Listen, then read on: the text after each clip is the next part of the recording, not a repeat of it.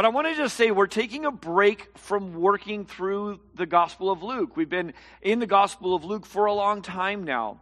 And I just want to make a comment that we're doing a deep dive in the Gospel of Luke because we're doing a deep dive into the life of Jesus. This isn't like reading or watching biographies. I love doing that. But this is something far more than that. We are doing this because we want to grow in Him. We want to become like Jesus. Remember that Jesus said that I am the way, the truth, and the life? Jesus made that claim about Himself. To have the life of Jesus that we admire, we must not only know His truth, that would be theology, that would be principles, that would be ethics, right? But we also must walk in His way. So it's not just knowing His truth. He says, I am the way, the truth, and the life. The way is living the way that He did, doing the things He did, walking how He walked, living how He showed us to walk. So here's how I'd say this. To have the life of Jesus, we must live the lifestyle of Jesus, right? So we admire Jesus. That is why we are spending time reading about Him, studying Him, looking to emulate Him, learn from Him. And to do that, we are looking at the Gospels, one of the ways that God speaks to us. So this year is really like no other. And shutting down the whole world from personal contact has been a nightmare for some of you, right? You extroverts are like just going crazy, especially if you have one roommate. Here's a hint, your roommate's going crazy too, right? If you're an extrovert and the only person you can connect with is that one other person, your spouse or your roommate or your sibling or your friend, man, they're praying for a reprieve as well. But for others of you, shutting down the world from human contact, it felt like you've won the lottery. Right? You're a homebody. You love being alone. You're energized by being alone. You would rather connect with people from a distance. You're not what you'd call a hugger, right? And so you are thrilled at this, and you're like, oh, bummer, we're still in shelter in place. So that's just the way it is. Now, technology has allowed for us to streamline our lives, and it's removed all those pesky annoyances, like interacting with people. This used to be only for introverts and homebodies and couch potatoes, but in 2020, it's for everyone. So I want to show you a little training video for how to keep growing in your Christian faith right from the comfort of your own home. Okay, so take a look. For far too long, people of faith have been asked to go outside and do stuff. And that's fine if that's your bag, but what about those who say, no, that's not my bag? I don't want to go outside and do stuff. Well, you're in luck. Now you can live the Christian life without leaving your couch. Attend church in your pajamas. Just choose your settings. Pick your style of music. You can even play a face-melting solo with the worship band. Rock on! Join a small group and fellowship with your brothers and sisters in Christ. And when you get tired of them, just create new ones. Challenge your small group leader to a duel if you don't like his message. And everyone knows the Christian life is more than just being fed. So get your avatar out there in the virtual community and do your part. Be a fisher of men. Pray for the sick. Volunteer at an orphanage. Feed the homeless. Start your own prison ministry. And when things get out of hand, teach those thugs how to turn the other cheek. Fulfill the Great Commission from the seated position. Live out your faith from the safety and comfort of your own living room. We Faith, virtual church for the virtual Christian, from None to Know.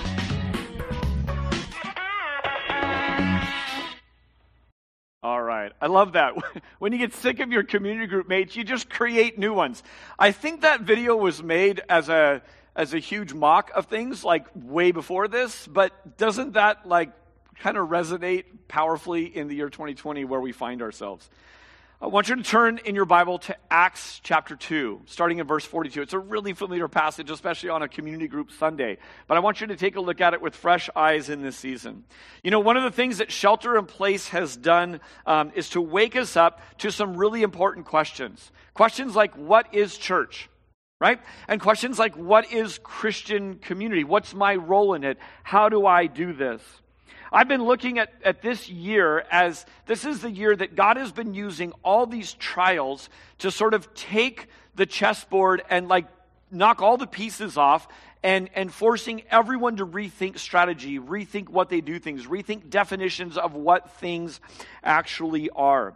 All the pieces are off the board and we're forced to start over. Not just individually or as families, but corporately. Churches that had all kinds of programs scheduled, gone, not happening anymore. And so it's forced them to start over. If you read the Old Testament, it's like the year of Jubilee, right? God's just like saying, reset. And this is a forced restart on your life. Right? When there's problems in your life, or when your computer's sluggish, your phone's acting up, what's the first thing you do? You do a forced restart, right? And that's kind of what's happening right now. It's forcing us, if we're paying attention, to answer and reevaluate some really important questions. Even this idea of meeting together, what does that look like? And is there a way to do it if there are forces in play that keep us from doing it in person? In January, we did a series on the church, and it was called A Beautiful Day for Our Neighborhood, playing off of a Mr. Rogers-themed idea.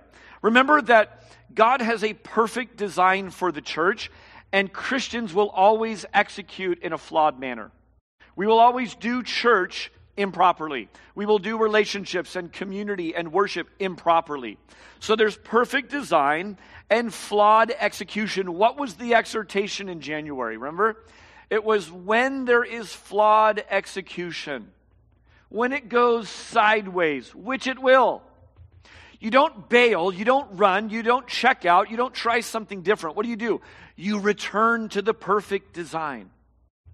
When church goes sideways, when your relationships go sideways, when your marriage isn't the way the Bible describes it, you don't bail and check out. You go back to the perfect design. God has a perfect design for how we do church, for how we relate to each other, for how we carry out His mission. Acts 2:42 is a passage I want to read right now. Now, sometimes people sort of idealize the early church. And it's easier to sort of read in the scriptures and read between the lines and think that if only my church were like this, if only God were moving like this. And it doesn't take long to realize that the early church was very imperfect. If you just keep reading in Acts, or if you read in 1 Corinthians, you see just what a total mess they were. So there's flawed execution. But I love this passage of Scripture. It's such a powerful and inspirational picture of what's possible for regular everyday Joes and Joettes like us. Here we go. Acts 2:42. It says, all the believers devoted themselves to the apostles' teaching and to fellowship and to sharing in meals, including the Lord's Supper, and to prayer. So they devoted themselves to those things. A deep sense of awe came over them all, and the apostles performed many miraculous signs and wonders. And all the believers met together in one place and shared everything they had. They sold their property and possessions and shared the money with those in need. They worshiped together at the temple each day, met in homes for the Lord's Supper, and shared their meals with great joy and generosity, all the while praising God and enjoying the goodwill of all the people. And each day the Lord added to their fellowship those who were being saved. Whoa! There's a ton in this passage. Let me highlight just a couple of things as we get started on considering the program of community group. There's a whole lot of urgent intentionality toward relationship here. Notice the words devoted, and notice the word daily. It shows up a couple of times. Faith was proved through their actions, through sharing, right? Through time in prayer. The tangible, concrete nature of selling your stuff and giving the proceeds to someone else who needs some stuff and has no money to buy it. They expressed generosity. Note that they didn't devote themselves only to God. They did devote themselves to God through growing in the truth and knowledge. That would be the apostles' teaching. In devoting themselves to prayer, right? These are spiritual activities. These are our vertical relationship with God. But they didn't only devote themselves to God. Watch this. They devoted themselves to one another. They devoted themselves to God. Yes, of course, that's first. That's primary. But they also devoted themselves to one another.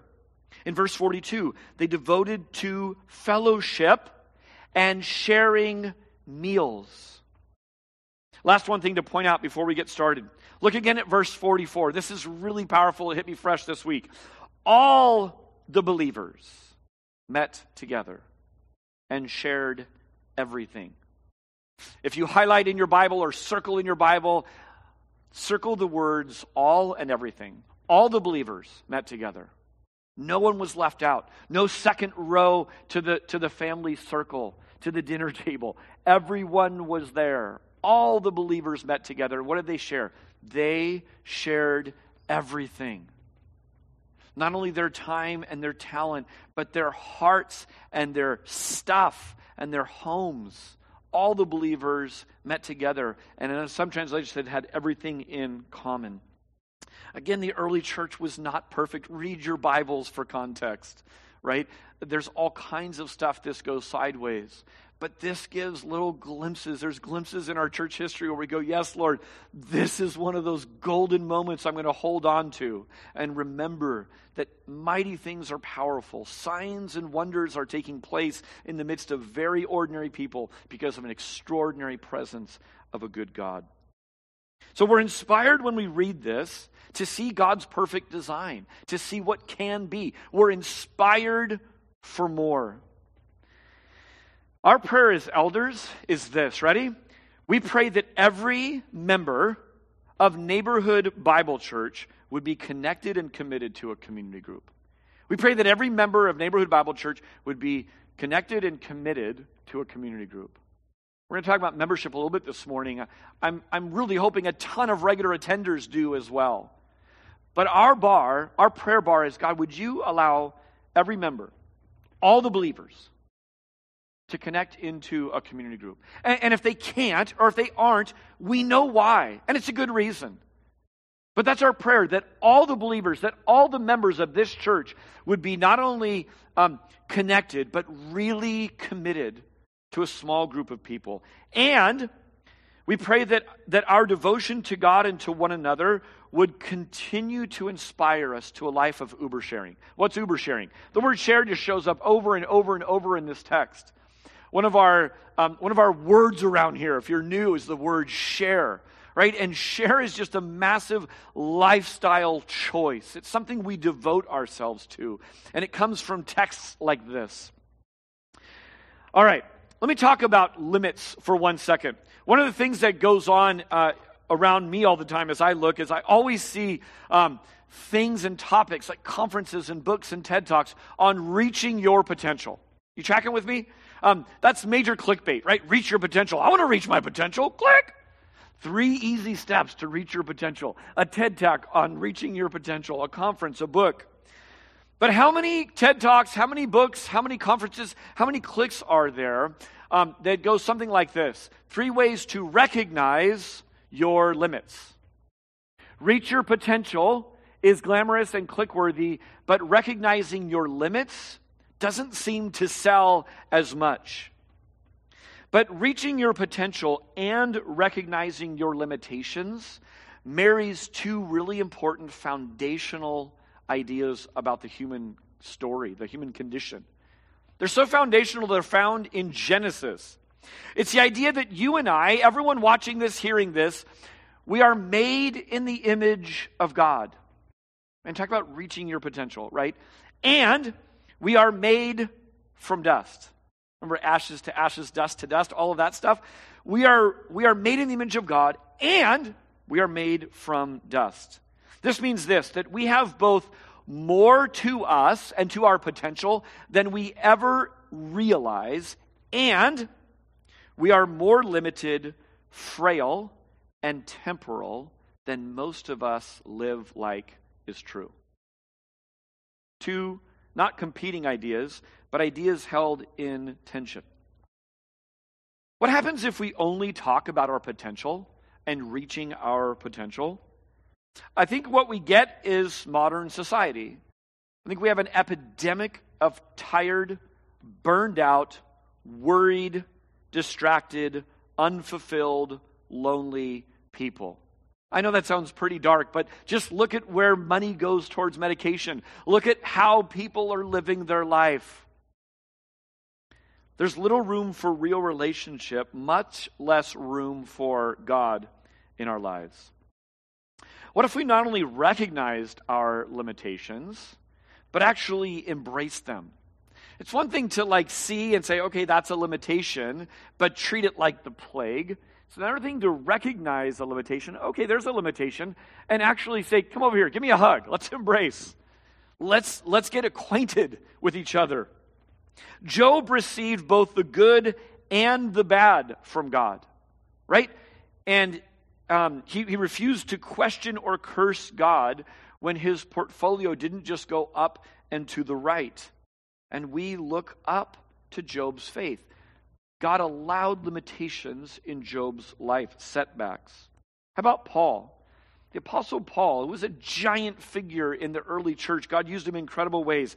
He passionately asked for this thorn in his flesh to be taken away. And you know what his loving heavenly Father, who's good and perfect and loved Paul, said? No. All right, he says, 3 times I prayed for this, and you said no. Paul says he learned to be content. He learned contentment even with this thorn in the flesh. In fact, he went on to say, it's actually when we are weak that God unmistakably shines through us. So he says, I'll glory in my weakness all the more. That's what I'm talking about, embracing our limitations. It's not just recognizing them and putting up with them, tolerating them, but celebrating. Said another way, limitations are a gift to us because they show God off all the more. Don't you want to live a life of praise to God? Man, your limitations are actually a gift that shows God off. How about Jesus? Jesus embraced limitation in the ultimate sense. He left the glorious universe he created to come and make this hostile planet his home. He took on decaying flesh, the frustrating need that comes with hunger and thirst and sickness and irritability and misunderstanding and fatigue and all the rest. And he lived within the limits of a body. That's embracing your limitations if there ever was something like that. Do you know that we actually discover our calling by seeing our limitations? When you get a clear sense of who you are and all that you're not, you actually get a clearer sense of your lane to walk in. Think about what lives in your pocket most of the time. Most of us have smartphones that teach us and promote this idea that life is to be limitless. We have unlimited kinds of things that sit on our phone. If you want to read a book and you turn to your phone to get some ideas about what book you might read, you could move from Shakespeare to Dickens to Chicken Soup for Your Soul. Remember early 90s Christianity? All the way to 7 Habits of Highly Effective People. And you could just keep scrolling and scrolling and scrolling. Why? Because every book known to man is living on that phone. For purchase, for borrow, for checkout, for listen. Okay, you're sick of that because that sounds sort of overwhelming. I'll just watch something. You flip over to Netflix or Hulu or Disney Plus or Amazon Prime Video. You know, for me, it's actually easier. I spend more time building a list of things I may someday watch than ever sitting down and watching. I don't really have lengthy chunks of time to watch. My kids get annoyed with me because if we watch movies, we often watch it over a series of days, which is like just horrible to movie freaks that are like, no, you got to sit down and see it the whole all at once. I don't tend to have those kinds of chunks of time. So what I do is I'll build my list out. That looks interesting. That also looks interesting. Well, if you like this, you may like these 20 suggestions. Well, those do look interesting. And there it goes, limitless. You may say, well, I'm not really a streaming person. You have YouTube sitting on your phone. If you don't watch things at all, you have a little app on your phone called a browser. The browser lets you browse everything. So limitless is sort of like promoted and shoved to us all hours of the day. I remember seeing a study that there's actually a paralysis of decision, a paralysis of moving forward when there are too many choices. And the illustration back then was go to the cereal aisle at the grocery store, and what happens at the cereal aisle? There's a ton of choices, right? And you could sit there and be a little bit freaked out by all the choices.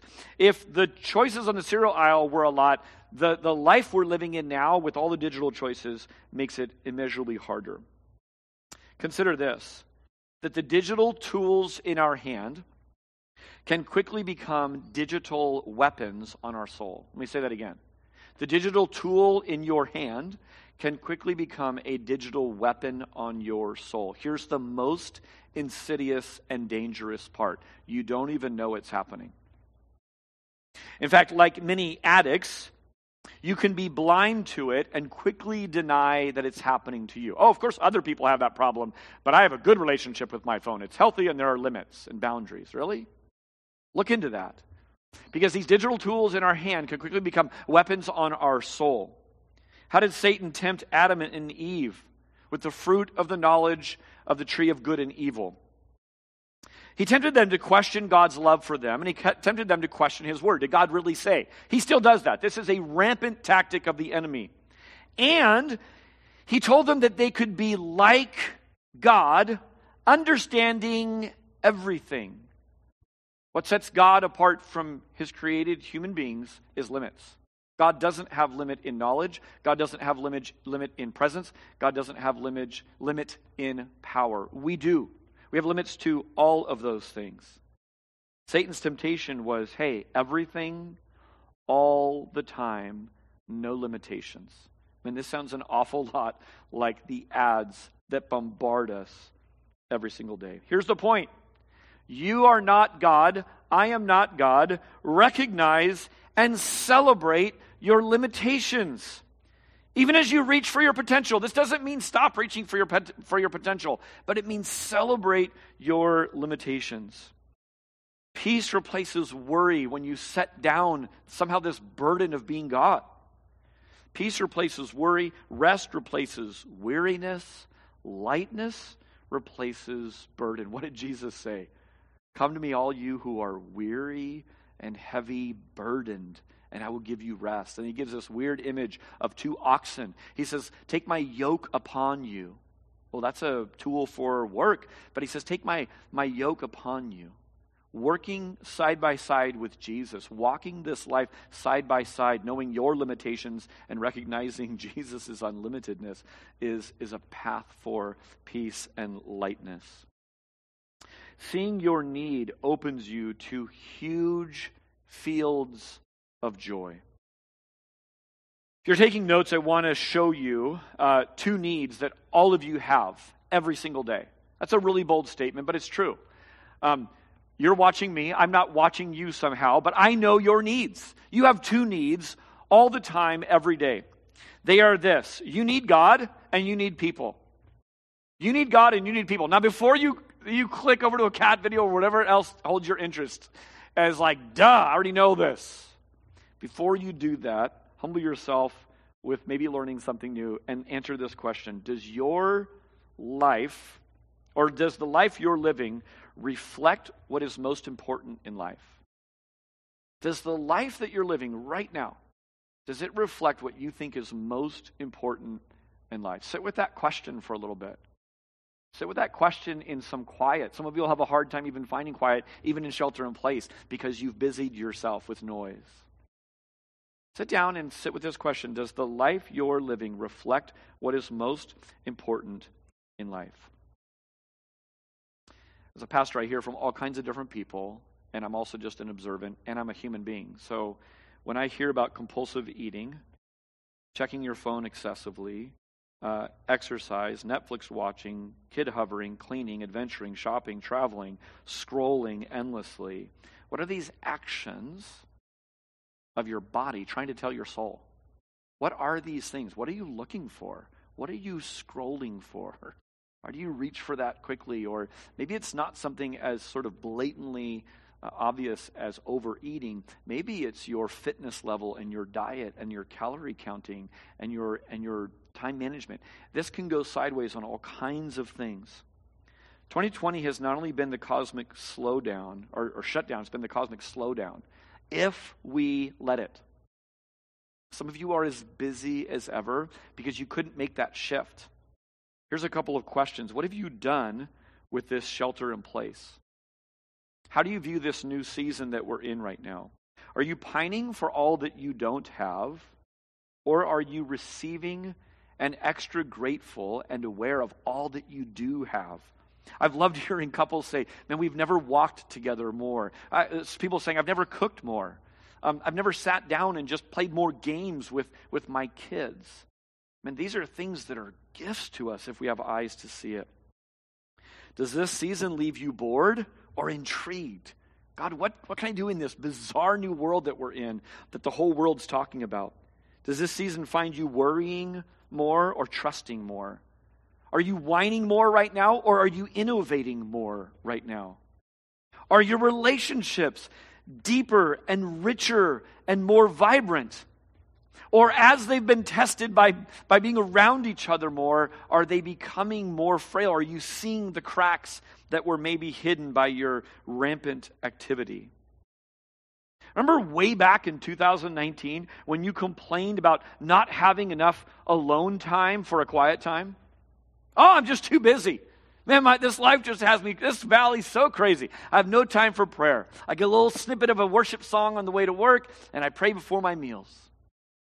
Well, guess what? We have been gifted a bunch of time back if we're willing to redeem it and steer it and steward it in ways that reflect things that are most important. I've been thinking and praying about this on-ramp for months. I believe that this community group Sunday could be the most important, the most impactful one in our church history. Not all of church history. That would be a bit of a stretch. That would be overselling the product. I don't think this is the most in all of church history, but I think in our 14-year history, this community group on-ramp may have the most impact for long-term change. God has taken the towel. He's sort of snapped it. This Rich Mullins line keeps coming back to me over and over, that the Spirit shakes us forward and shakes us free. God is shaking us forward and shaking us free if we're paying attention to. Many of the distractions that come with Bay Area living are gone. Or the ones that are left, they've already been tried and they're found wanting. I mean, those of you who are streaming endlessly, how quickly does that turn sour? And you go, ew, I don't want to do that anymore. The myriad of competing options remain sort of in the future right now still. I fear that we're going to kind of get back and sort of get locked into some things and not utilize this time that we're in. I mean, lingering at restaurants, wandering the malls, endless kid activities that you have to hurry your child off to. I mean, they've even closed the forest and the beach. That's been tough for me, I've got to say. I've had to bring that one to the Lord. He's had to minister to my soul on that. Most of us have a commute that went from 45 minutes to 45 steps, right? Like, what are you doing with this extra time? Most of all, I think we are all open to change in some ways we were never open to before. Any of you like me where you go, I did this yesterday. You go walking into some place, I get halfway to the door, I'm like, mask. That's right, I got to go back to my car and get my mask. On my best days, I just leave some masks in my pocket. We're open to change right now. Digital everything, ordering ahead online, standing in lines, doing these bizarre little rituals with COVID. But this idea of being open to change is really good. We were made to change.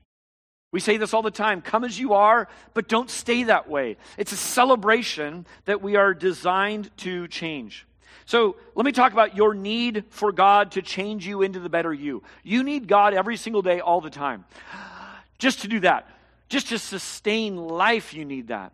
But to grow and change into the you that you know, that reach for your potential, you need God for that. Next year, I level up. I level up to level 5. And as I think about my 50th birthday party coming up, I think about this. I'm so glad I didn't take the advice that was written over and over in my Prospect Panther High School yearbook. Don't ever change. Don't ever change. KIT, stay cool. Don't ever change. And aren't you glad that you changed? I'm glad I changed from an 18-year-old senior at high school to now. God loves you just the way you are, just like Mr. Rogers, right? But here's where he parts ways with Mr. Rogers. God loves you just the way you are, but he loves you so much, he won't leave you there.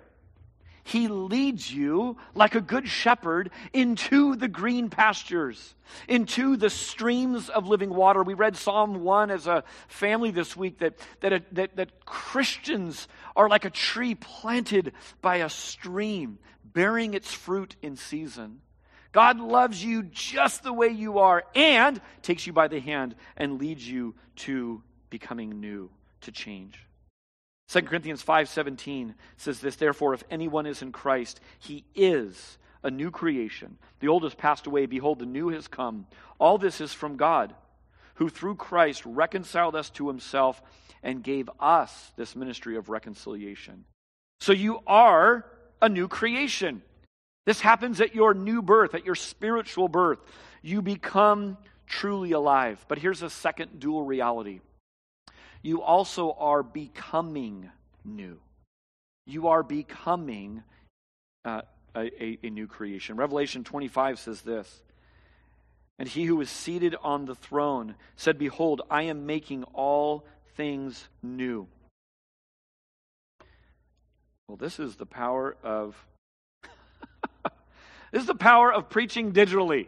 My iPad is doing a 2020 COVID restart right now, full stop. There's a couple more verses that I don't have memorized, so we're going to wait patiently while my Apple sign goes away and while I log back in. This is the illustration for this. Listen, while this is happening, ladies in the back, can we go straight to our community group video that we were going to show? I want you to hear from real live community group members about their experience with community groups while this resets. Take a look.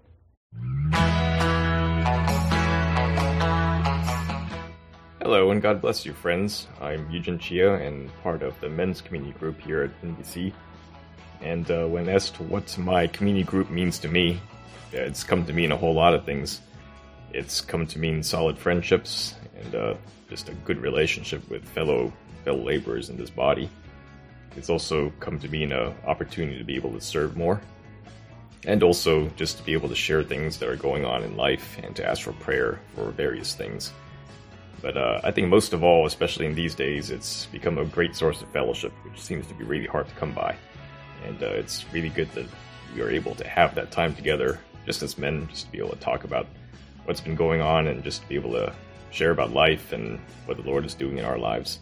It's been a real encouragement to me, and I know to quite a few others. God bless you. I like my community group because we get to have fun and make friends while deepening our relationship with God. Community group for me has been an amazing place where I can come together with members of our fellow church community and enjoy food with them, even though not right now, but usually enjoy food with them, enjoy community, laugh. Like, I think we laugh more on Monday nights than pretty much any other night, and it's just where I've met some awesome people. Yeah, I'd say it's a chance to get closer to God and see God through similar people, and it's just been so great. And oh my gosh, I miss the food, but all the laughs are still there, and it's been fantastic. So the community group's really just been a safe space on Monday night specifically to just have a great night and get closer with everyone. I like community groups because it's an opportunity to connect. We get to learn about what other people are doing and share what we're doing. So what I love about my community group is that it's a place where I feel comfortable to open up and be myself. I'm definitely more comfortable in small groups. We've also been able to study several books of the Bible together, so it's been great with me being on track and reading my Bible more. It's also a place where we can share prayer requests and also celebrate praises together. Hi there, I'm Jessica. And I'm Eric. And what we love about our Young Marrieds community group is just the amazing friendships that we've built. the sense of family that it really is, and just getting to grow in our marriage and get to know other people that are in the same stage of life as us. Yeah. Okay. Thanks, you guys, for sharing that. Thanks, Kelly, for putting that together. We're doing the pandemic pivot, right? That means when you get an Apple sign, you're supposed to have your sermon notes. You just go to what else is happening. This is the year.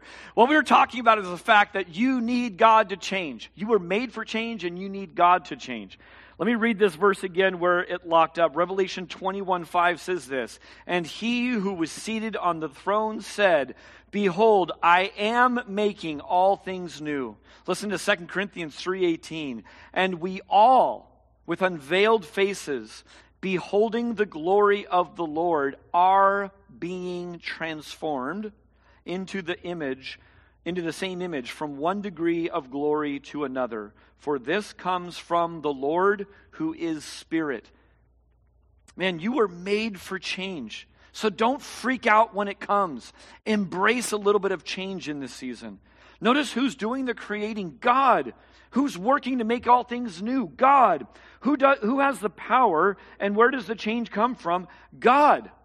One more thing to notice is, how does the change come? It comes little by little. You are being transformed into the same image. How? By beholding the one that you're coming into likeness with.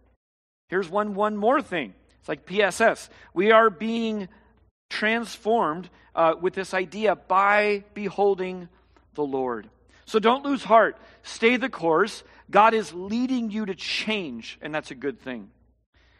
So I'm driving this message this morning to a point of decision. That is that you would either join a community group for the first time or strongly consider it.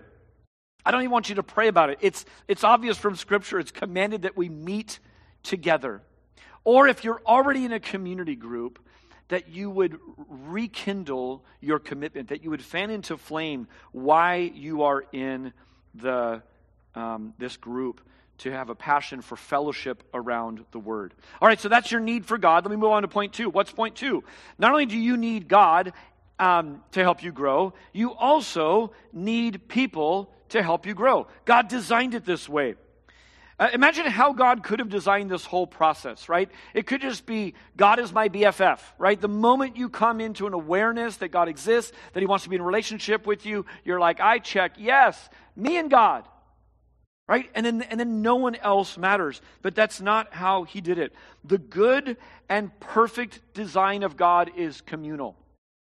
The good and perfect design of God is communal. If you're taking notes, write down these 4 things. These are 4 ways from Scripture. I could have gone on, but I'll just give you 4. 4 ways that we clearly need others to grow up in God. Ready? Number 1, we need others to shepherd and teach us. We need other people to shepherd and teach us. God in His great wisdom appointed pastors and teachers, amongst other gifts, but pastors and teachers for the flock. Couldn't God just download all that you need to know? Right? The moment that you get saved, you're told, take your pinky and dip it in jelly, and just everything you need from God is right there. It's not how it works. God appointed pastors and teachers, Ephesians 4:11, and He gave the apostles, the prophets, the evangelists, the shepherds, and teachers. Why? To equip the saints for the work of ministry, for building up the body of Christ. Preaching is commanded in the Bible. Why? Because preaching is needed and is good. So one of the things you need is others to shepherd and teach you. This is our formal teaching time. We devote large chunks of time to teaching the Scriptures because that's the word of life, but also in many, many other smaller ways. Here's number 2. We need others to strengthen us. You and I need other people to strengthen us. Acts 14:21. By the way, these are all in your notes. Those little blue scripture verses, these are all in there. Acts 14:21 says this. They returned to Lystra and Iconium and to Antioch, strengthening the souls of the disciples, encouraging them to continue in the faith, and saying that through many tribulations we must enter the kingdom of God. Well, can't you just tell yourself that? Yeah, of course you could. Can't you just read it in the Scriptures? Yeah, of course you can. And you need other people to strengthen you. Here's number 3. We need others over and over again. That means we need them not just once at the beginning of our walk with God, not just at the end, sort of on our deathbed to remind us where we're going, assurance of salvation. We need people over and over and over again. Ongoing, daily exhortation and reminding. Hebrews 3:12, take care, brothers, lest there be in any of you an unbelieving heart, an evil unbelieving heart, leading you to fall away from the living God. Listen to this. But exhort one another every day. Exhort one another every day, as long as it is called today, that none of you may be hardened by the deceitfulness of sin. If sin ever takes a day off, I guess maybe we could take a day off of encouraging one another. Sin never takes a day off from me, ever. I asked my youth pastor as a high school student, do these sins go away? He says, no. God gives you victory. There's growth. There's immense growth. But temptation doesn't take a day off. Sin doesn't take a day off. An unbelieving, evil world around us doesn't take a day off. And so we don't take a day off from encouraging one another.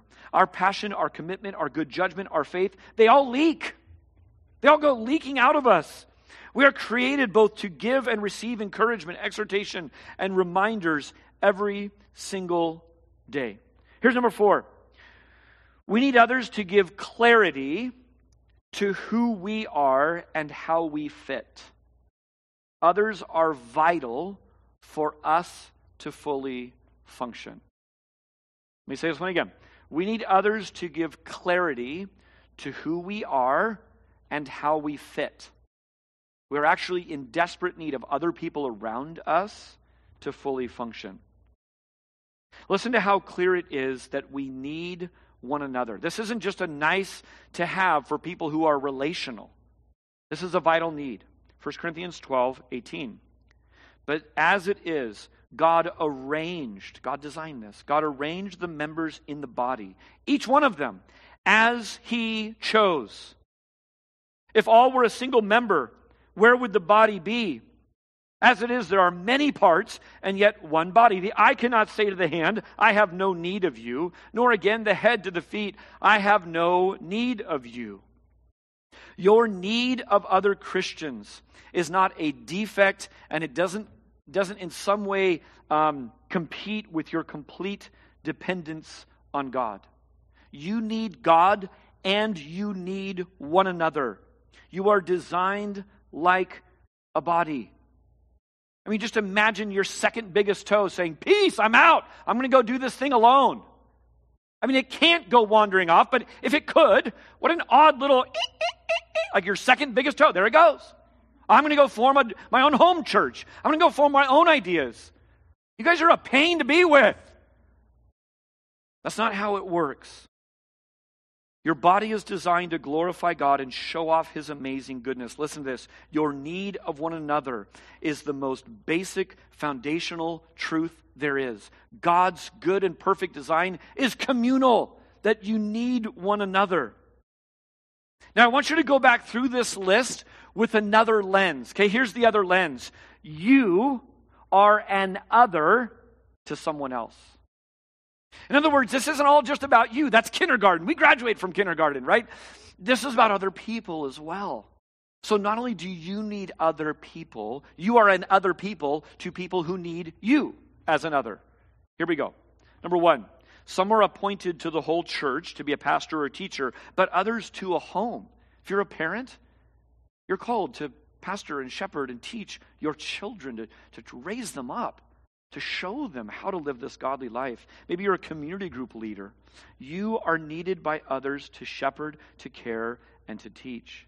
How about the second one? You are needed by others to strengthen souls and encourage faith. It's not just that you need encouraging to stay in the faith, but you are an encouragement to other people. How about the third one? The third one is that you are needed by others to warn of sin and keep your heart soft and open to the truth of God's love. Isn't it true when someone else comes up to you, and says, how's it going? And you're like, I just can't even keep this inside. Man, I was reading this morning and God loves me. God knows my name. God's so personal. That does amazing things for you, and you're not even trying to teach them a lesson or be their leader or have a spiritual moment. You're just living life. But there's a mutual benefit to all of this. Finally, you are needed by others to see how they fit and function. What on earth is an elbow apart from an arm? I mean, if you're a nose hair and there's no nose, how do you know where you fit? But once you find your people, you're like, oh, I get it. If you're prideful, you might say, I don't have to be all the gifts. If you're self-depreciating and beaten down, you might go, man, I have value and joy. And as a nose, you stand boldly and proudly on that face, right? You find out who you are even by being with other people. So your need for community isn't just about you. Your presence, your commitment, your consistency is needed by other people. Let me chat about membership just for a moment. We began this church without membership because we believed you could start a church without the official church membership process. And what I looked around and saw was many of my church friends and churches I've been a part of did membership really poorly. I said, how's membership working at your church? They said, it's kind of an outdated list, or we call people in, but we don't really follow up with it. After about 5 years, we just studying the scriptures and looking, saying we knew we wanted membership at some point, but we wanted to roll it out in a godly and good way. Probably 5 years into the church, we rolled out church membership, and we see membership on every page of the Old Testament and New Testament, although the idea and form of an official process isn't laid out specifically. There's freedom there. We were convicted and wanted to pursue it well, and so we created a process. In fact, we have an exploring membership class that's coming up. We are calling you, if you haven't taken a step of membership, we are inviting you to explore what we mean by membership. We want to link arms with you. We want to be committed to you as church leaders and committed as a family. And we want that as clear as who you as a parent might be, standing on Judgment Day to say, who are you accountable for? Man, lots of kids came and went, but it was clear who my kids were. We want to be that as a church family. So a next step for some of you might be the Exploring Membership class coming up on November 1st. It's Sunday after church via Zoom. There's a link below. You can sign up for it. It's called Exploring Membership. So maybe you're not ready to become a member yet, but you want to hear, what does this church have to say about membership? So check that out. I bring up membership around this idea of community groups and community because we think that it's an important step. I've been driving this morning to this action step, that you would commit to joining a community group. You know, community requires commitment. We just know this to be true. This is true in all walks of life. I want you to hear clearly, you don't need my permission as a pastor, as a church leader, as a person talking on a screen. You do not need my permission to fellowship with other believers around the Word. It's your God-given right to go meet with your friends, to go meet with your brothers and sisters. So you don't need a pastor to tell you to do that. So why do we have community groups? We have community groups and they're designed as structures to be like a greenhouse for growth. Many times we have good intentions to meet up with our friends, but then weeks and months go by and we keep saying the same thing, don't we? Hey, we should get together sometime. CG's put your good intentions on the calendar. The program community groups, it takes your good intentions and it puts it on your calendar every single day of the week. Remember that we're limited, we're not limitless. I love this idea from Larry Osborne, who wrote a book called Sticky Church, all about community groups. But he talks about people being like Legos. And some people are this size Lego and some people are this size Legos. Legos are made to connect, right? They have little connectors. But what happens when all of the connectors are filled up? They can't magically make more. Some people are small, have smaller number of connectors. Some have bigger number of connectors. But there is a limit to the number of connections you can make. Committing to a community group is this. It's saying, I am committing, I am choosing, I am devoting myself, I am being specific to some specific people. Jesus didn't just love everyone. He also loved very specific people in a very specific time, in a very specific place, in very specific ways. So a community group is saying, I am taking some of my connectors and I'm devoting them to these people in my church. That's what I'm calling you to do. One of the reasons people come to churches and they find them as really, really friendly, but it's hard to go deep. It's hard to get plugged in. You know what that is? It's that a lot of people have their Lego connectors already filled up. So they're friendly, but they don't have the bandwidth. They're limited. They're not God. So here's what a great thing can happen. New people who are looking for connection connect with other new people who are also looking for connection. Both of them have open connectors on their little Lego body. And so, not body, that's weird. Life, metaphor. And so they connect that way, right? So groups are there. This You First theme, I'm going to touch more on next week. I'm going to start the message next week looking at you first. But 1 John 4:19, we love because he first loved us. Those are 7 huge words to remember. I want to advance. I'm out of order because of our little snafu. Go to the slide of the different groups that are available, please. Your next step is to take a look at this list and click on the link below this YouTube video. And if you're not there, it's nbcsj.org/community groups. Click there. You will be able to take the next step, which is to say, I want to join a group. When you click on one of the groups, you'll find the parameters, kind of how they meet, where they meet, when they meet, all of that. And then you can click join the group. That's going to send a message directly to the small group leader. I'm out of time. I'm going to pray right now, and I want to invite you to go ahead and check out those groups and make a click. Let me pray. Father, thank you so much for your heart for us and for, from that, giving us a heart for other people. God, I thank you for the little snippets of ways that people have expressed how their community group has been awesome to them. God, we could do a whole separate video about the challenges of being in relationship. That might be really valuable, just to keep it really honest. We're not trying to oversell something. This is meeting as an everyday ordinary person with other everyday ordinary people to the glory of God. Father, I'm thankful for this last season, for the community group that I have devoted my life and time and attention to, and the people in that group who have devoted their time and attention and love and care and on my life as well. Father, we give you this moment. We pray that you would do the spiritual work that is needed to draw people into fellowship, into connection with one another. In Jesus' name we pray. Amen.